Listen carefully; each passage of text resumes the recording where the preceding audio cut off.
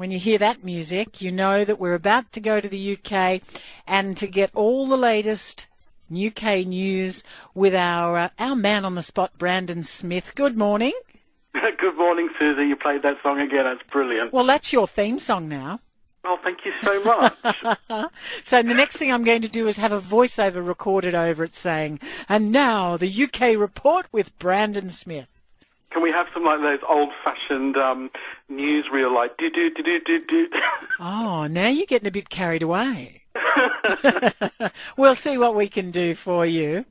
Okay. Of course, you've had such a surprise with your elections.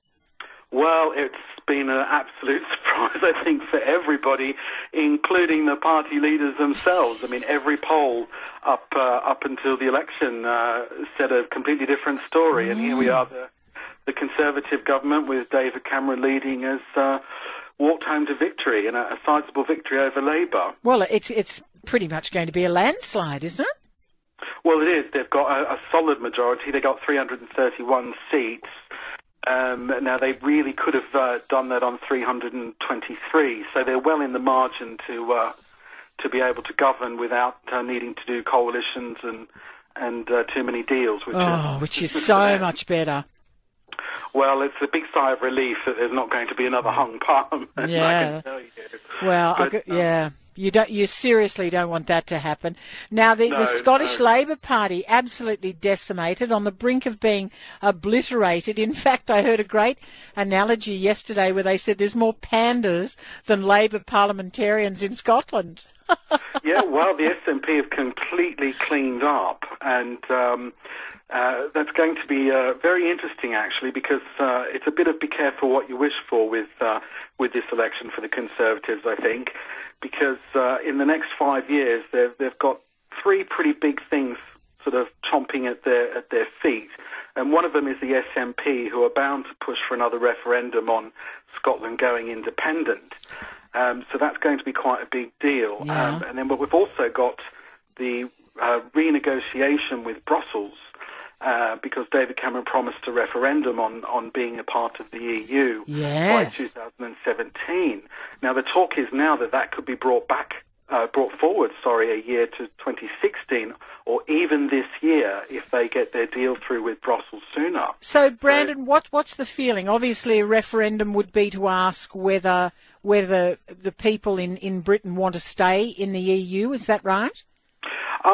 That's pretty much the gist of it. I mean, the exact question, how it will appear on the paper, is yet to be decided. But at the moment, in terms of talk, it's, do you want to be a part of it or not? I'm not sure it's quite that simple in terms of being a part of Europe. There's pros for it, there's cons to it. I think a lot of how much people want to be a part of Brussels will also depend on whether Scotland wants to stay within Great Britain or Greater Britain, because of if Scotland break away and they are their own country, that would mean less seats for the UK in Brussels, not as much power, and that would reflect onto the UN as well. So because Jim Murphy lost his seat, didn't he?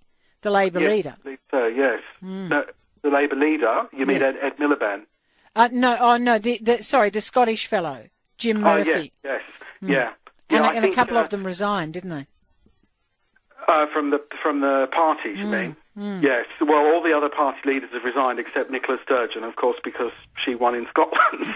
Right. 56, I think there's only 58, 59 seats, and she got 56 of them. Oh, okay. So it's quite surprising, because when they had the Scottish referendum not too long ago, it was a no vote, and yet the SNP have come to power and very pro, breakaway. So it's interesting days. Certainly is. Could get to the... Sorry. No, you keep going. I was going to say, we could get to the next election in 5 years and not be in Europe and not have Scotland on the map with us, and maybe not even have David Cameron as Prime Minister, because he has said that he won't go for a third term, so he may decide to step aside before the next election. All right. And just before we wrap up, Royal Watch. I mean, I was away last week, of course, at the Logies when the announcement came through. but it would have been so well received. And the name, choosing the name would have been probably the most important thing.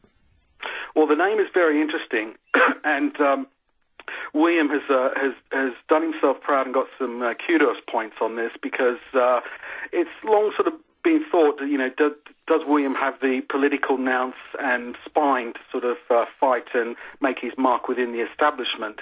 And with the naming of the princess, Charlotte Elizabeth Diana, he's kind of ticked the sort of tradition boxes, but including Diana, he's also, said that he is going to honour the name of his late mother. And this is kind of the fourth part of a picture that's forming with how William is keeping his mother's legacy alive. I mean, first there was the engagement ring, of course, to Kate.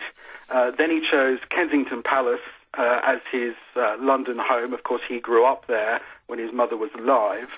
And then an interesting thing was he's chosen the Sandringham estate in Norfolk as the country home. Now, that's where Diana grew up at Park House, which is next door to that. Right. Instead, where most of the royals, all his cousins and his father and everything, are over in Gloucestershire on the other side of the country.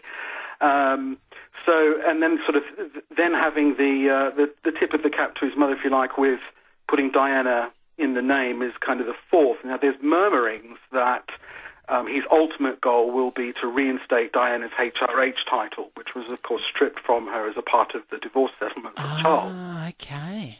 So there's thought that he's starting to tread that political line to make that happen. And if he can't have that happen before he becomes king, it's kind of thought that would be one of the first few things that he will do when he becomes king, to make sure that his mother is firmly back within the royal family. That's interesting. And, of course, Charlotte can also be for Prince Charles too, because I think she'll be called Charlie.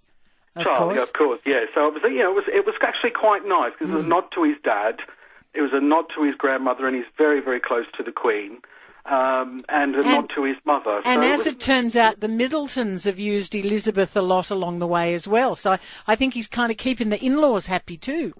Oh, well, I think his in-laws are very happy. I mean, Carol Middleton's moved into the house up on the Sandringham estate, and she's apparently moved in there for the next month to take over the running of the household and organising the staff. So I don't have any fear of that. All good. Delight to chat with you as always, Brandon. Thank you very much. Thank you. That's Brandon Smith, our man in the UK.